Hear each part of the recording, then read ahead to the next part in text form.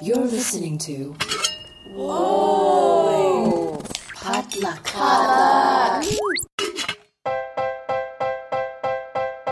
And what is poppin', everybody? You're listening to the Good Pop Culture Club, episode 166.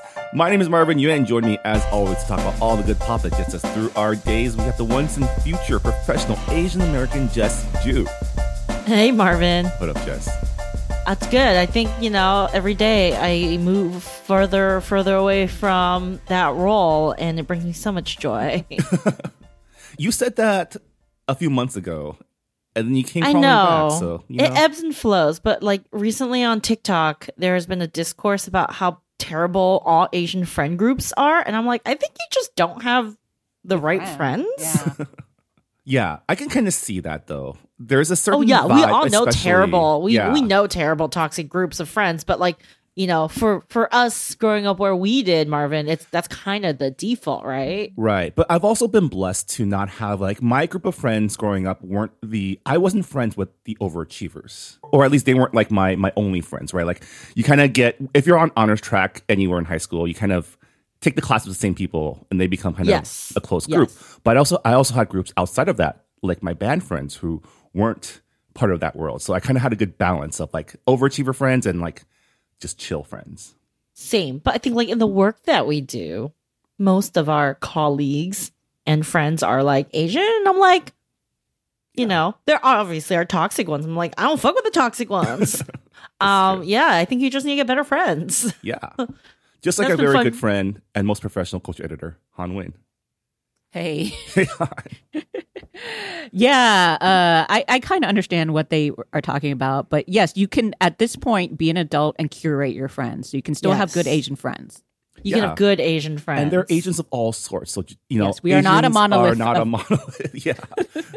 You can have good Asian friends and bad Asian friends. And bad Asian friends. oh And, my God, it's we're people. what? No, we're not. Ooh. Yeah. No. All right, we're recording this on Friday of this week because I just came back from Denver and How was that?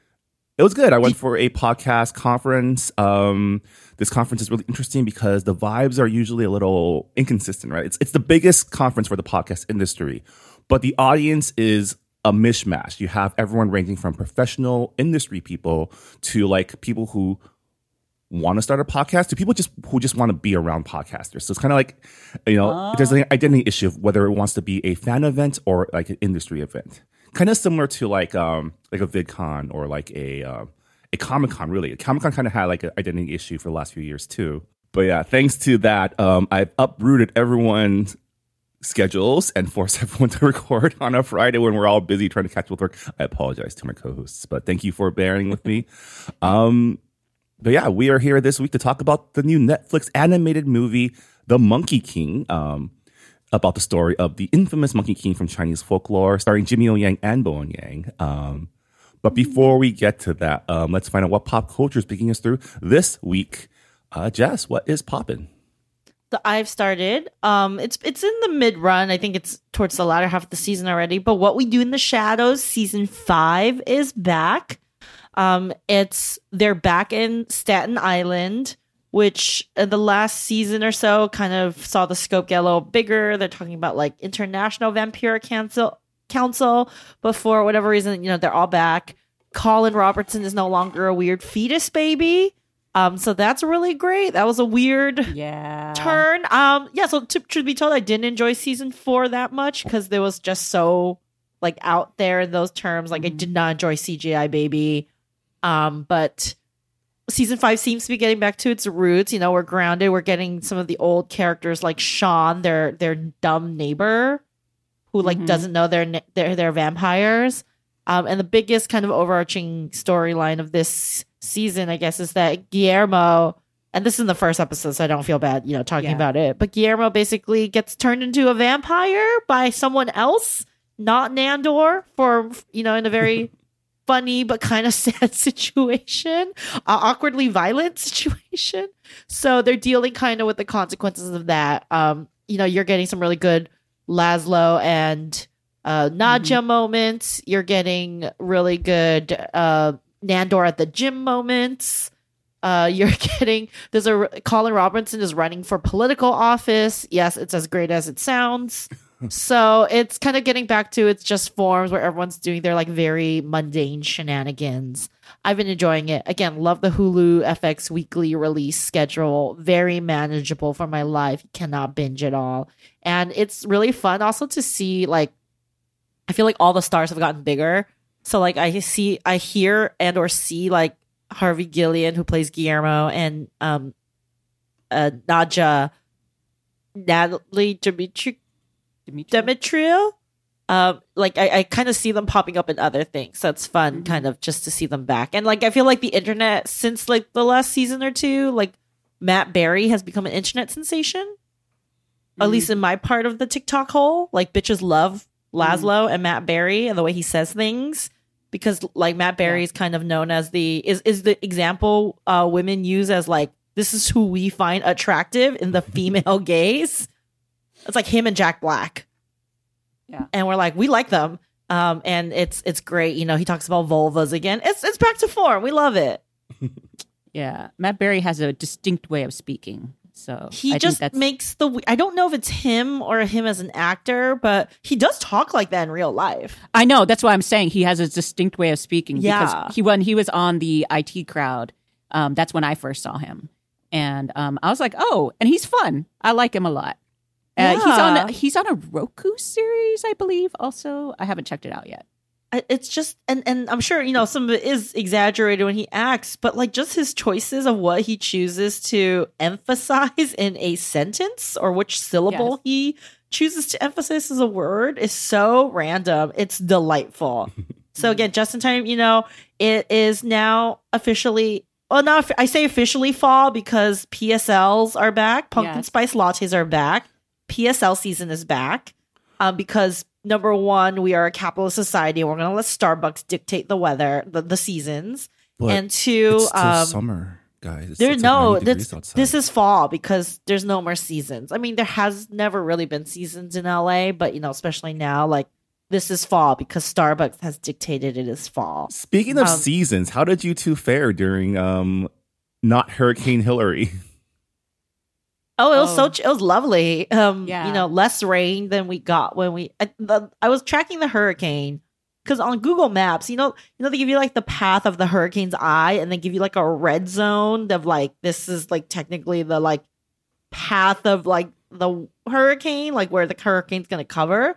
So the initial prediction said that it was literally that barrier between where it was going to be red / hurricane-y and where it was not, was literally cutting through my street and my condo complex, like literally a block away. And I'm like, okay, we'll see where we land on that. And I think over the course, it shifted east and went up through Nevada and like San Bernardino. And like, honestly, I feel like the atmospheric river we got a few months ago was worse. Yeah. My roof held up. It was fine. I can't tell you how many people I met this week at the conference expressed genuine concern when I told them I'm from LA, saying, "Oh, how was the hurricane? It looked really bad, and you got an earthquake too. That must have been terrible." I'm like, we're so unserious. I barely felt the earthquake. My wife felt it, but she was lying in bed, so like, you know, the bed kind of amplifies the shaking effect. But I was walking around, I didn't feel anything. So yeah. I think it's something where it's like, the earthquake wasn't of the level that we needed to be concerned. So that's why we're kind of blasé about it in LA. And of course, you know, like I came from Houston where we had lots of hurricanes. And this, I honestly did assume that it was going to be, you know, that it was going to be downgraded to a tropical storm. But even then, I was still underwhelmed because I was actually expecting some winds. And it was like dead. So it was just rainy. That's kind of it. I mean, look, LA also doesn't have the infrastructure to deal with flooding, so that's not a joke. But other than just not driving anywhere, it was fine. No power outages. That was the one thing I was a little bit afraid of. But yeah, so it was fine. It was very soothing. You know, good rain, white noise. The memes were really good. The memes were really good on the internet that day. Being on the internet was fun. All right. All right. Well, I got to check out What to Do in the Shadows. I stopped watching after season 2, so I have a lot to catch up with. But yeah, looking forward to the baby thing you're talking about. Oh I my must God, admit. No, it's weird. Season 4 was weird, and here's my hot take. I don't enjoy Kristen Shaw's characters. I don't blame her, but I think she is just her character work is like pigeonholed into these like annoying characters. I don't like her on this show. I do like her in general. So, also, isn't she the voice of one of my favorite characters on Bob's Burgers? Yes. I think she's very smart, funny actor. But I agree. On this show, I don't like her weird character. Her, and she was not anything. great. Her character was really annoying on 30 Rock too. So it was kind of like, this is 2 in a row where her live action like stuff. Like I think it's more just the way she's cast within her like acting persona rather than like her as an actor. But I'm just like, I don't need Kristen Shaw like or her that specific character in the Vampiric Council. So we're getting less of that. And again, we're just being a bunch of buddies in Staten Island. Like, I think that's where the show is the strongest. And then, hopefully we'll have some more fun cameos this season. Yeah. All right. Han, what's popping with you? So I just started this and I'm still waiting to see where it goes, but I like the premise. So it is a K-drama, surprise, called Behind Your Touch. And yes, there is a pun, Behind Your Touch, because this is about a veterinarian who has psychometric powers. So she can tell what is wrong with her client, her furry client, when she touches their butt. Oh God! I'm kind of hoping it wasn't gonna be there, but it is. So is the twist that she can tell any animals? So of course, we wonder, does this mean that she can tell when it comes to humans? That is the fact that she is pairing up with a hot-blooded detective may answer your question. The actor who plays the police detective is one of my favorites, Lee Min-ki. He was in Because This Is My First Life. So I enjoy him a lot. He usually plays kind of stern characters. So for him to, get his butt grabbed is, it's just such a weird premise. And the thing that I've noticed about K-dramas is no matter how odd things are at the beginning, somehow they transform it into a very touching story. So I'm just curious to see if they will do that. Already in the first episode, they have this really weird moment when related to her aunt, where there's a flashback, and K-dramas, they basically, when they play younger and they just throw a wig on them, it's very weird. So her aunt is playing herself at 21, and I'm just like, why does she have this really obvious wig on? And then I realized the whole sequence was like a reference to another favorite K-drama of mine called 2521. So they even call back to the fencing. They use the music in that little sequence and something else. And so I'm just like, okay, I get the reference, but why? So there's a lot of unanswered questions so far for me. I'm just along for the ride. It's a good sort of like relaxing thing when I'm watching Uncanny Encounter and I'm like, okay, enough of like busting demons. I kind of want something a little gentler. And this is like a small town. There is a third person, most likely for a love triangle, played by Suo. And he is a boy band member from EXO, and he's turned into an actor. So, they can't resist a love triangle, of course. But what's nice is that, he is younger than her. And they do that quite a bit in K-dramas, which is having the older woman. So we'll see where it goes. We get to see a lot of animals. That's also what I'm. Oh, that's cute. Yes, I'm excited about that. Oh my God, the first episode alone made me cry because this old man brought in his old dog. He's like, "Why is the old dog not eating?" And then you see it from the dog's point of view, and the reason is like so over the top, human relatable that I was like sobbing. I feel for animals so much more. Yeah. So point. That's kind of why I'm watching this. Like, I know at some point the cop's going to bring in a kitten because that was in the trailer. So I was like, I'm down for that. Yeah. Anyway, so that's for me. What's popping with you, Marvin? Yeah. So, like I mentioned this week, I was at a conference, so I didn't really have time to watch a lot of things, but I have been, as we know, catching up on my anime backlog. And the most recent show I'm starting to watch is called Summertime Rendering. It is a show from 2022. that was licensed by Disney for streaming on their Disney Plus platforms, which is wild because this show is not meant for young audiences at all. But because of that, it got caught in what we call streaming jail, like Netflix jail and Disney jail, where companies license anime for streaming.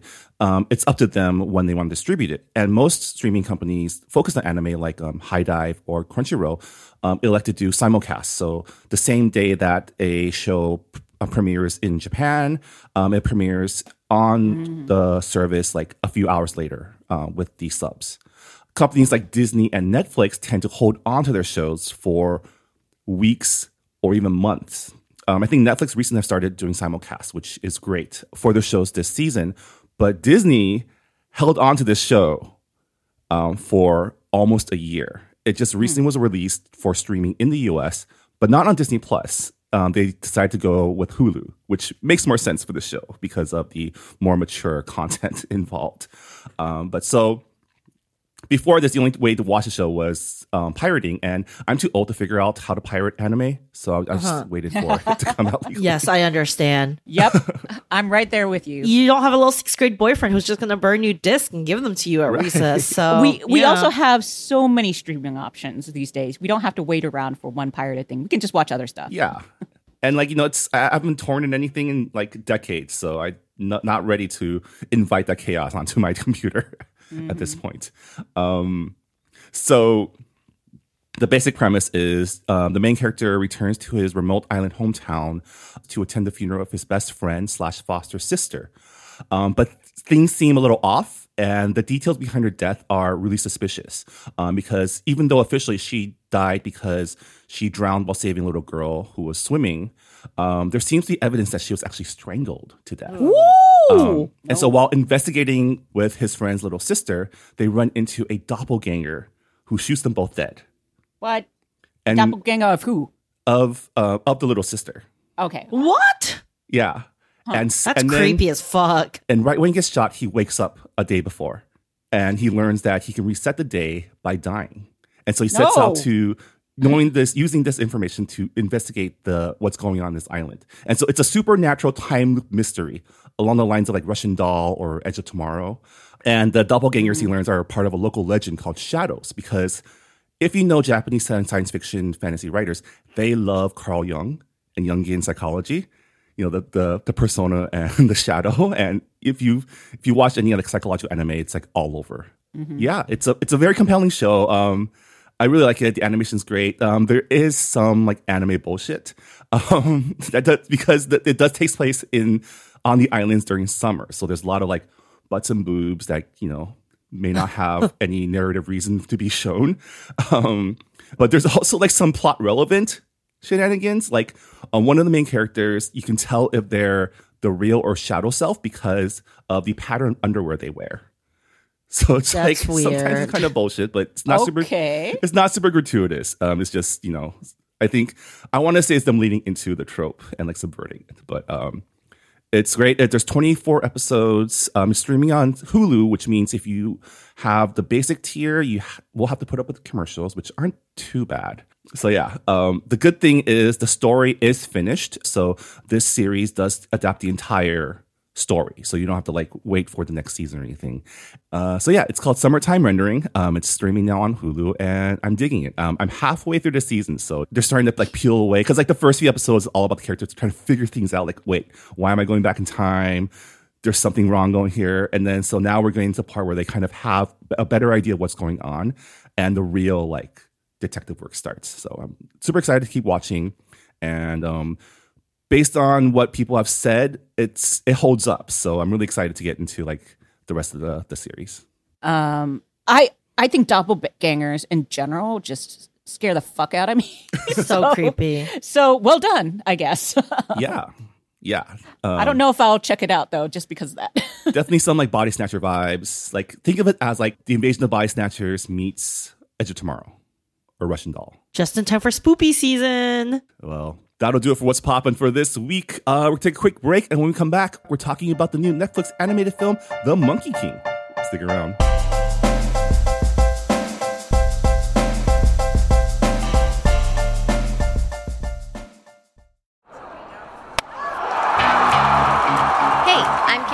and I co-host the podcast Asians in Baseball alongside Naomi Ko and Scott Okamoto.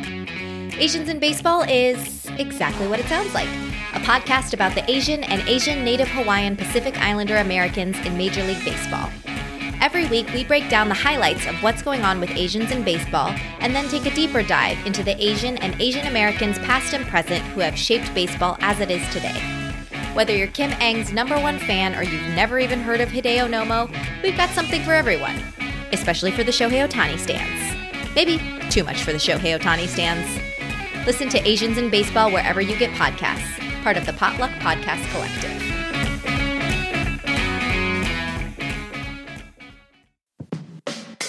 Hey, I'm Phil Yu, and you may know me from a blog called Angry Asian Man. And I'm Jeff Yang, author, journalist, and celebrity dad.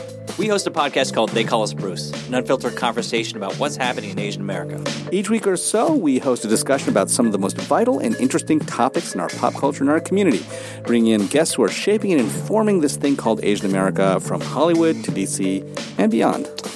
We got media, entertainment, food, family, politics, representation. The good, the bad, the WTF of it all. So check us out wherever you get your podcasts or at theycallusbruce.com. Peace. Peace.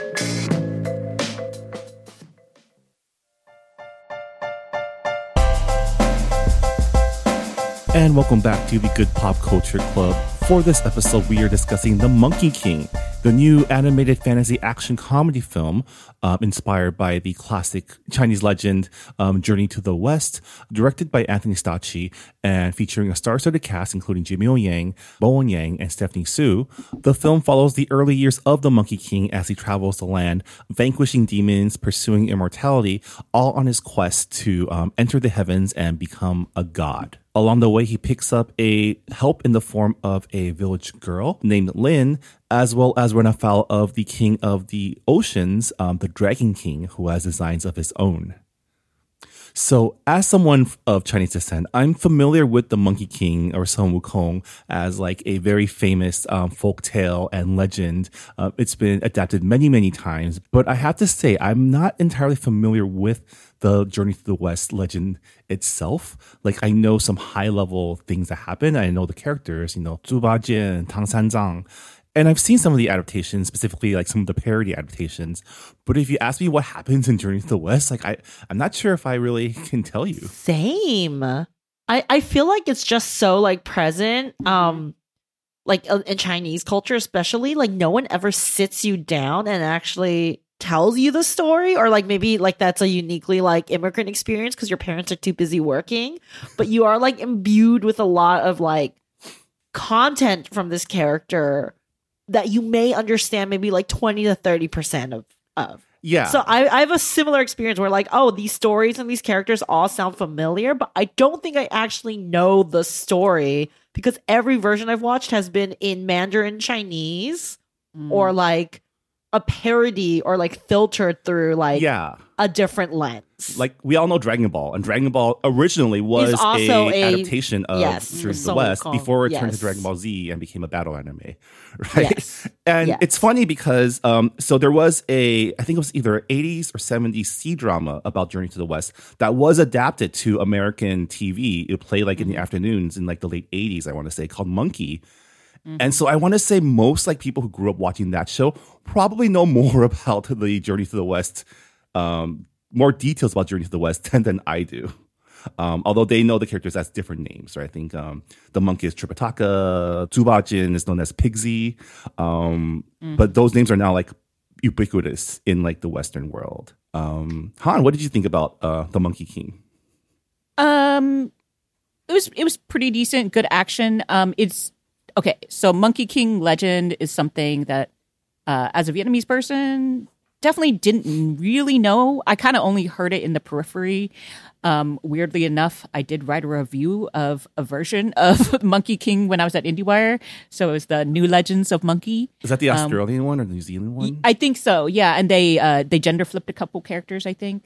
So it was just, but it was all right too. It was kind of like, am I missing that piece here? Like, if I had the affection for Monkey, that original series, would I care more?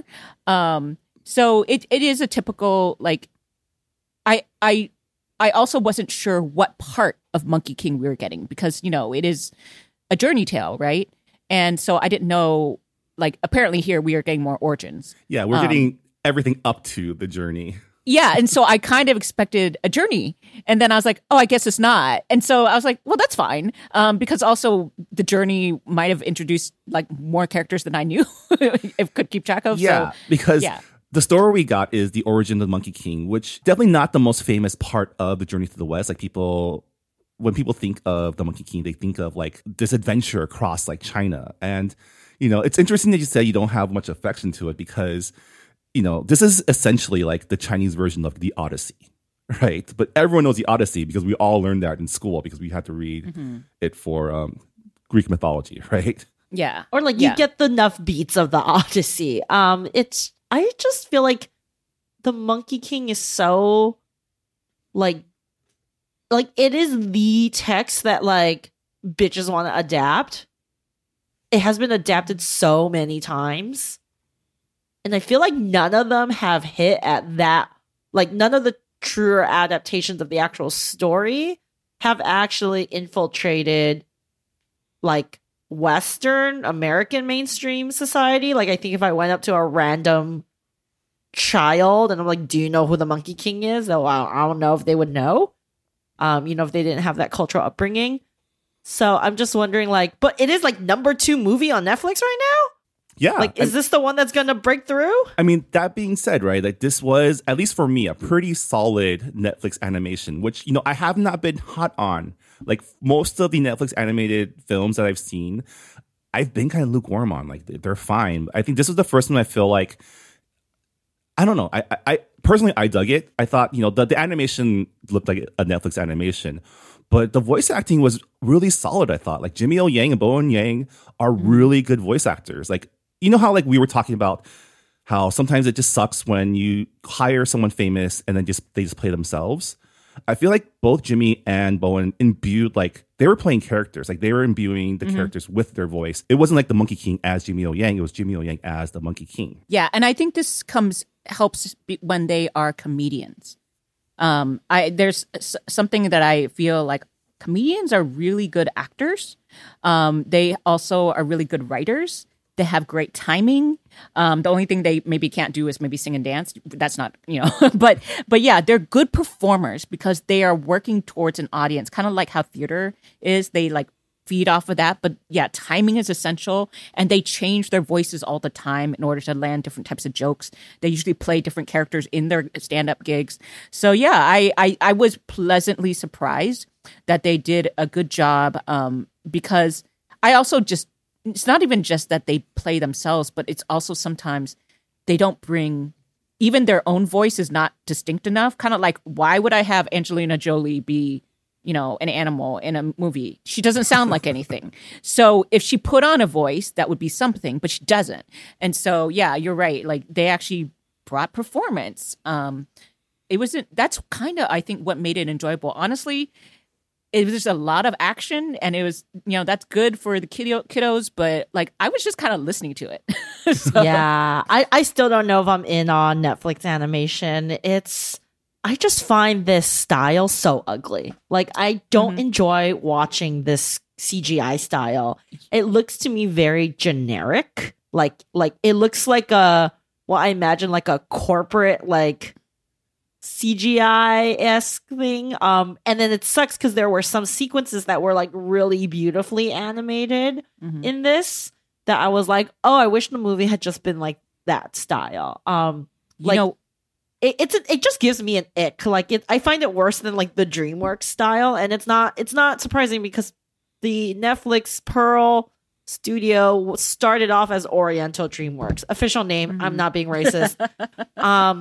So I think that's a carryover from just that like default company look. Yeah. I mean, and I just find some of the like renderings of how they rendered this world so like lifeless. Like it's, and I felt that way about like Over the Moon too. Like everything is just like these like geometric, nondescript, colorful shapes. You know It's what? like the background, like, and I feel like that's just the cheapest thing to animate. Yeah, it definitely like it has that like workman feel that like Chinese film animation has. Like if you've ever seen any of like the animation coming from China, it's like it has similar vibes, which is like it's good. Or have you ever enough. seen like the knockoffs?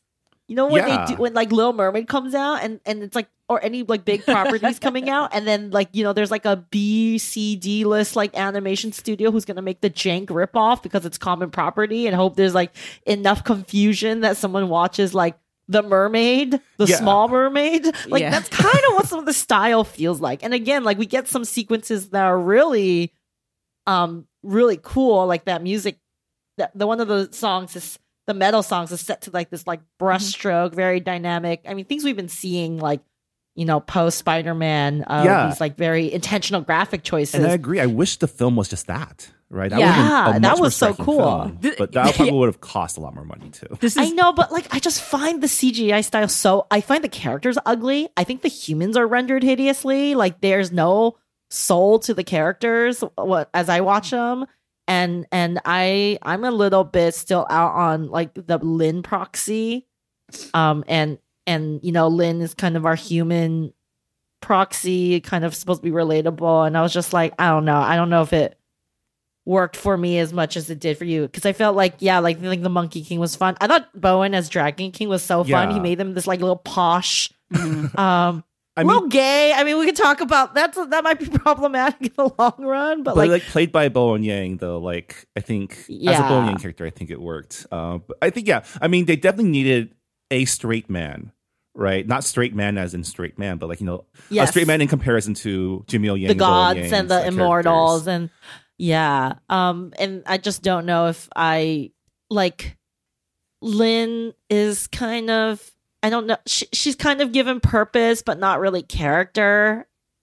I'm sure I'm not familiar with Julia Rappaport's other work, but like I think she's a little underwritten, and it's also like maybe I'm just like in this weird feminist kick post Barbie movie, but I'm also like, oh, like I understand you want to make me bring some gender parity to make it a girl, but it's also like she's doing a lot to like to manage this very annoying monkey man. Well, it was sorry, so many things. Yes, I did want to first of all call out that ending credit sequence because it was gorgeous.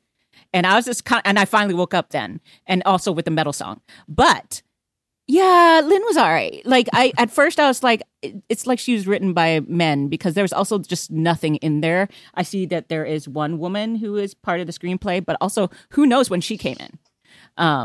So this is directed by a white dude.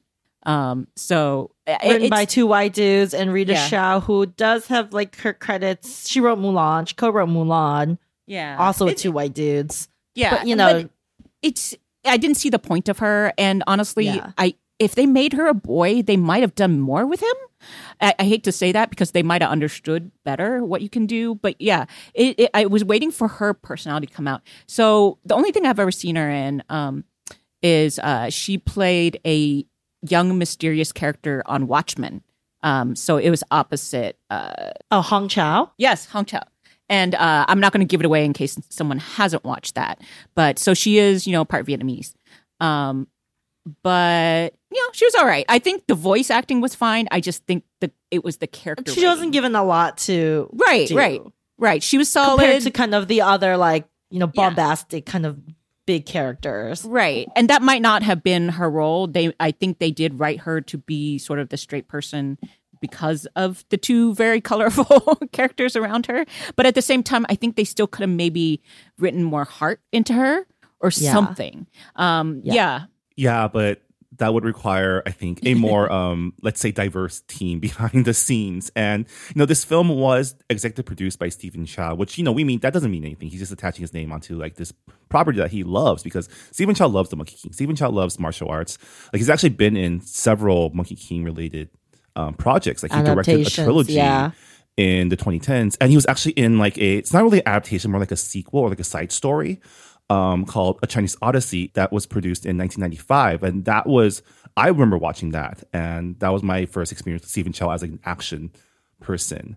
But I do wish like it's always, I know we shouldn't put too much stock in like Hong Kong people coming in and like executive producing things because they don't care about the same things that we do. But it would have been nice if he would have like told people, if you want my name on this, you need to have Chinese people writing behind the scenes. Yeah, I mean, it is interesting because I do think this movie does do some really interesting stuff that is atypical for Western movies directed towards kids.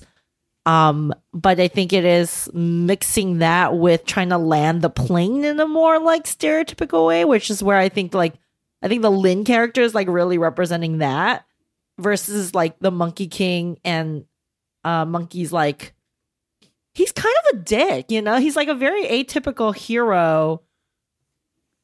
And so it's like, I think the movie kind of becomes split down the middle of like, who is this movie about?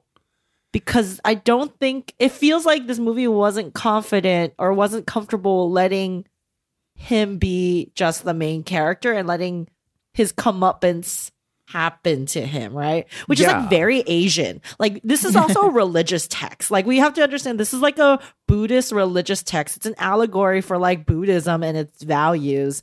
And like, so he's kind of a little shithead. And you know, the movie, you know, like, I don't know if this is a spoiler because, like, this is the origin story of the Monkey King. I mean, the movie follows the Monkey King's rebellion against heaven, right? That's kind of his origin story. Like, in the beginning of Journey to the West, the monk Tang Sanzang finds the Monkey King in his prison, and like the Guanyin Pusa like releases the Monkey King into the monk's custody to guide him on the journey. But the reason the Monkey King was in prison was because he tried to invade heaven. Like he tried to like so and it's just so wild because essentially it's just like, you know, especially like the context of today, we're like, okay, so like the Monkey King could be called an insurrectionist, but he's the hero of our movie. But like, you know, the lesson in him is like you eventually like he has to repent, right? So it is weird to make that it is kind of weird and atypical to make that character the main character and for the movie to like make the choices it did, especially where he ends up.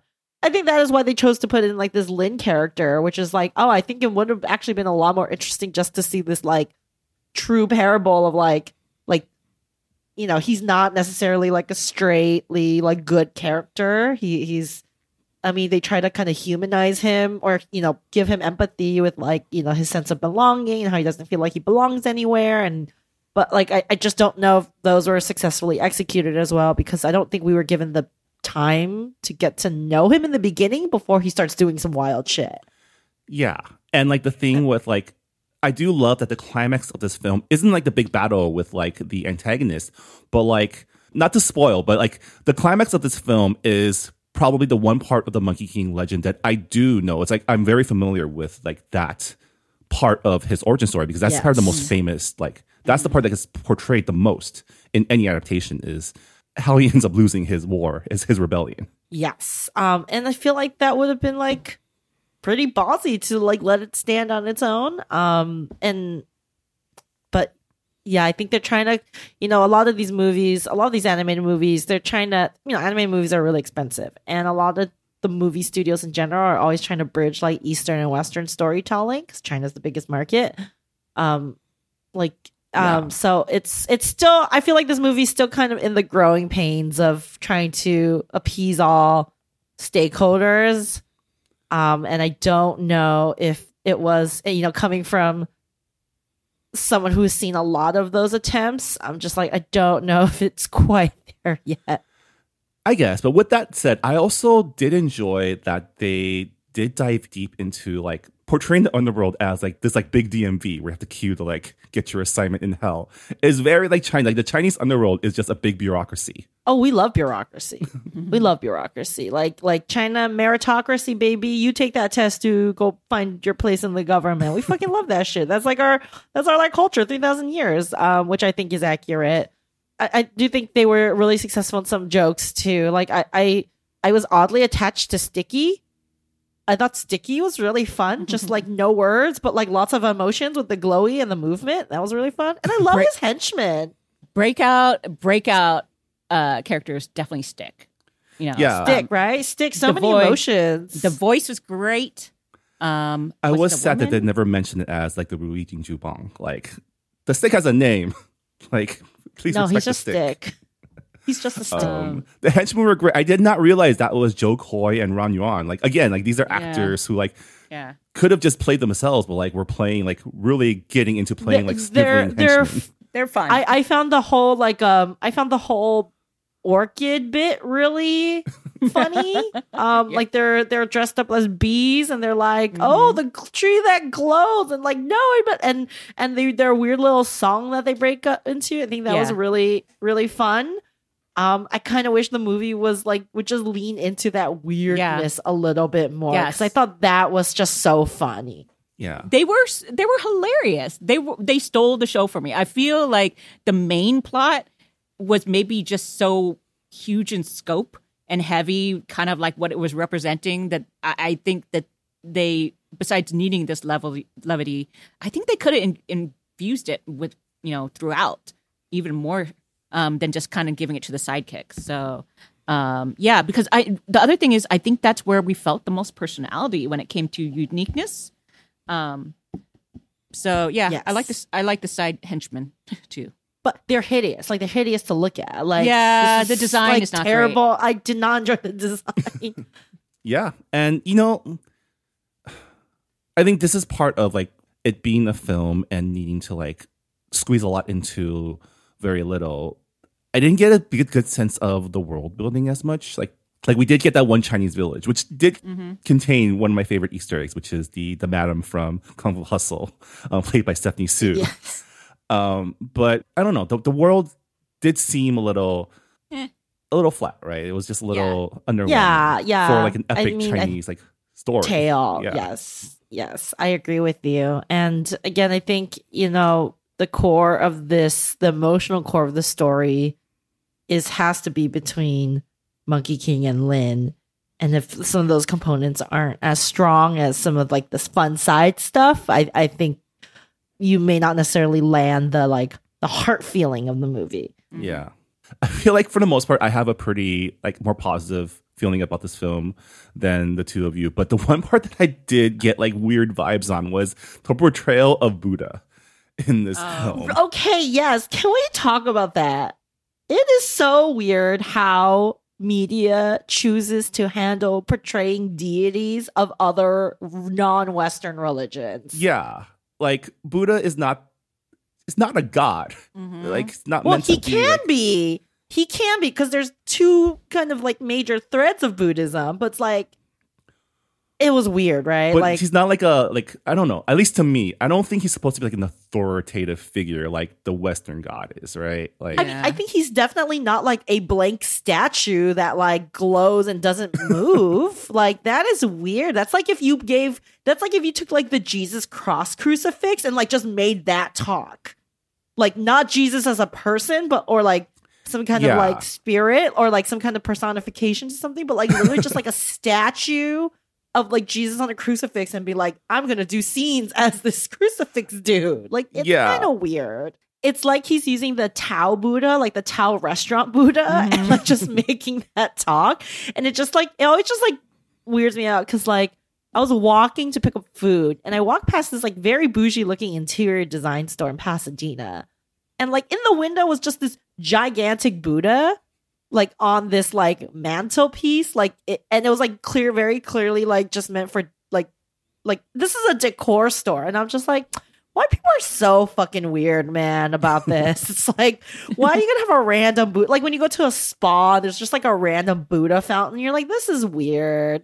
Like I went to a Japanese like onsen place in like New Mexico, and they gave us like Buddha chocolates, like Buddha shaped chocolates. Like this is fucking weird. That's random. Like it doesn't make any sense. And like we're not even, my family's not even that religious. My mom's not even that religious, but like like a lot of cultural things are tied into Buddhism, even if it's not spiritual. There's just some like cultural things in Chinese. Yeah.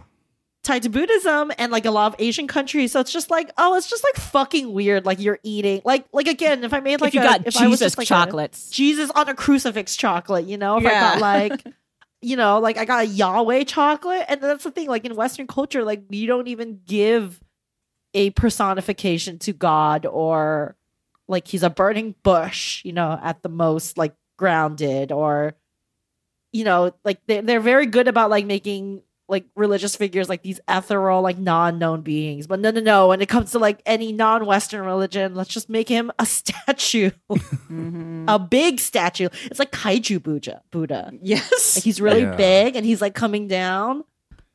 That part was like, I was like, oh, I don't know about this. This feels off. This I feels don't know. weird. I don't feel good about Feels this weird, at all. man. Feels bad. Yeah. All right. I also think for me, it's also like I've come to develop. I've only recently been like conscious of this, but I have come to realize that when a movie or show or anything starts with first person narration, I'm on edge already. When it starts with voiceover, because I'm like, they don't know how to write. Like they don't know how to get us into the story without just telling us what's happening. I think this script is going to be very heavy on exposition and just saying and telling instead of showing.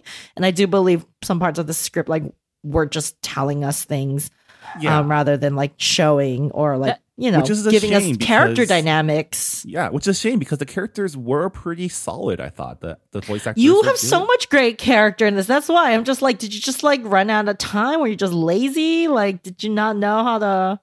But I the two guys, the not Rita Shao, but the writing team, two white guys who wrote this. I was like looking at their credits. I'm like, oh, it's like they wrote like Open Season and like these some other DreamWorks projects, which like are not necessarily the Fine. most Yeah. well lauded. And I'm like, okay, that kind of tracks. Like maybe this is not the strongest writing team, which is also insane that you're gonna get a not great writing team to try to adapt like this huge. And I'm not even talking about like cultural significance, but just like story. Epic, Like yeah. you have to get so much story in, and you have to get in so much world in because again, there's just so much lore and history and like stuff behind it, and you're gonna bring your B team. So Yeah. and I think it shows. Well, I mean, I think first person narration needs to be used sparingly and very deliberately, right?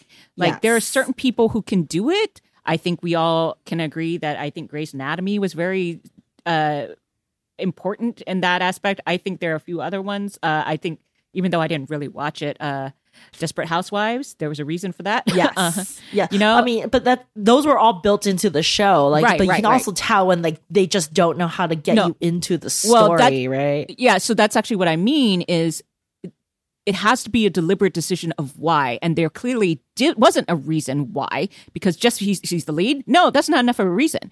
It's like when I read a book and the thing I hate the most is when the lead character all of a sudden is looking in the mirror, because then they can describe the person. And I'm like, you could describe the person any other time. You don't need to make them look in the mirror. So yes, I have those same sort of like ticks when it comes to the things that, the very lazy tropes and devices that people fall back on because they don't know how to do writing. But Han, if that person's Yeah. Asian, how would you know if they didn't have almond shaped eyes? Because Almond shaped eyes and my because jet they- black hair. and they'll feel things about being Asian, Have you ever met an Asian with almond shaped eyes?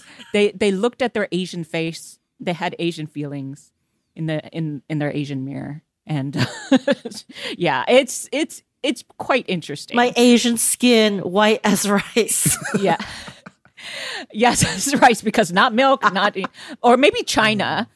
Anyway, Anyways, all right. I think there's still a little bit more to talk about, but we can save that for our spoiler zone. But as we wrap up our regular discussion of The Monkey King, gotta ask: is Netflix's The Monkey King good pop? it's just all right.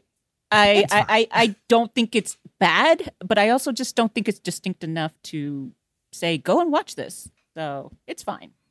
I think it's fun for the kids. If you have, it's free. It's not It's not necessarily offensive, even though, given all my notes, I don't think it's like a bad effort. I just, again, I agree with Han. And I think that, if you're gonna come for the king, you come correct. Don't know if they came correct. But it is, I do like the fact that we're getting more stories from other cultures. I think it is, I understand Hollywood, it's a capitalist society. They're going to continue to trying to crack the China thing.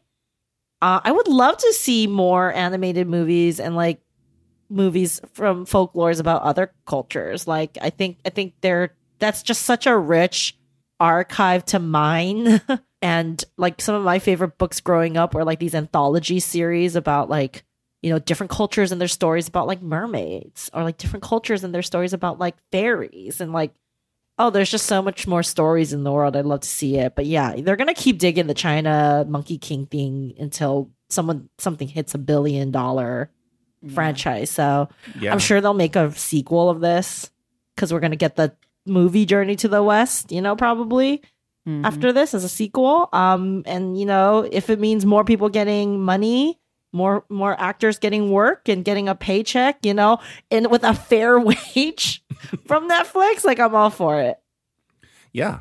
I'm going to say this is good pop, because as I was watching, I was like, I would put this on for my nieces and nephews to like kill time. Right. Yeah. It's like, it's a pretty solid, like for the most part, not necessarily faithful, but faithful adjacent adaptation of like the Monkey King origin story. It hits all like the basic notes, like his quest to conquer 100 demons, his rebellion against heaven, his stick. I was sad that his cloud didn't make an appearance, but the stick kind of took the place of the cloud. I do like the cloud. Yeah, and they did hit all the major notes, like the Monkey King powers, how the Ruibong can change the shape and size, how he can create clones with his hair, like all that stuff. I was like geeking out about, and especially the climax when they realized what they were going to do.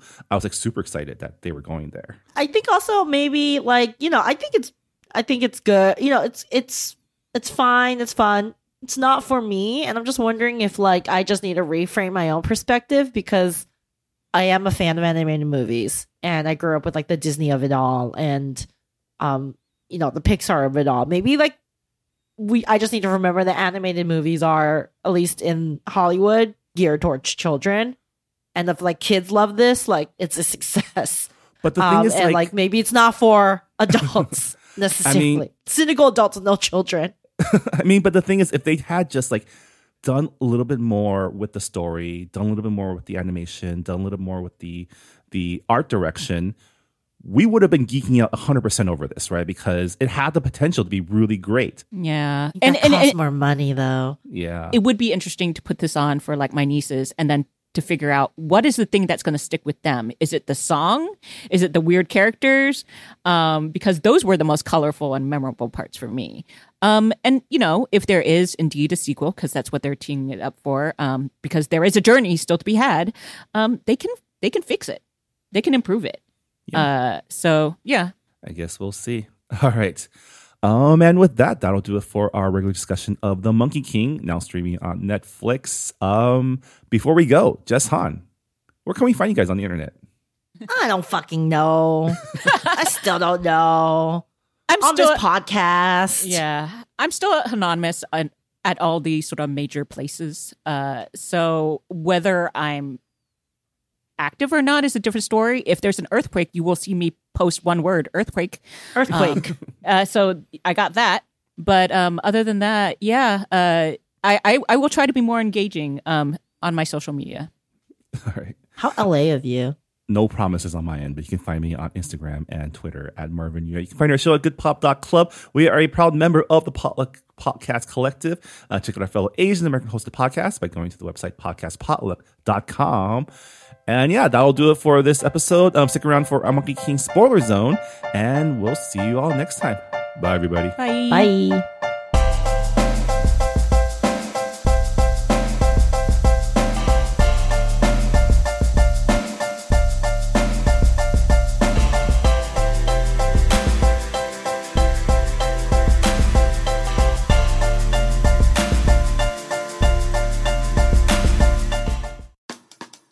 Hey, Ryan, what's black and white and red all over? I don't know, Ramen. Two nuns having a chainsaw fight? Dude, inappropriate. Come on, man. This is supposed to be a podcast promo for our secret underground podcast, Quarantine Comics. Oh, yes. Quarantine Comics, the weekly comic book club where I, ace reporter Ryan Joe, And I, mild-mannered Ramen Sentinel. team up to discuss some of comics' greatest works. Or just some really cool comics that we've been wanting to read. From Alan Moore to Uzumaki, From Arrakis to Zendaya. from Adrian Tomine to Jean Lun Yang. You might not have heard of half the stuff that we're reading. Or the other half is just pop culture superhero stuff. They could just read the books with us, Ryan. Yes, they could do that, but you could also just send us money. No, Ryan, that's not how passion podcast projects work. Why in the hell are we even doing this?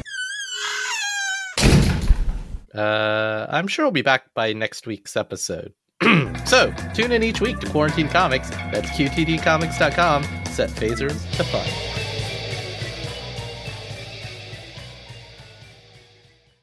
All right.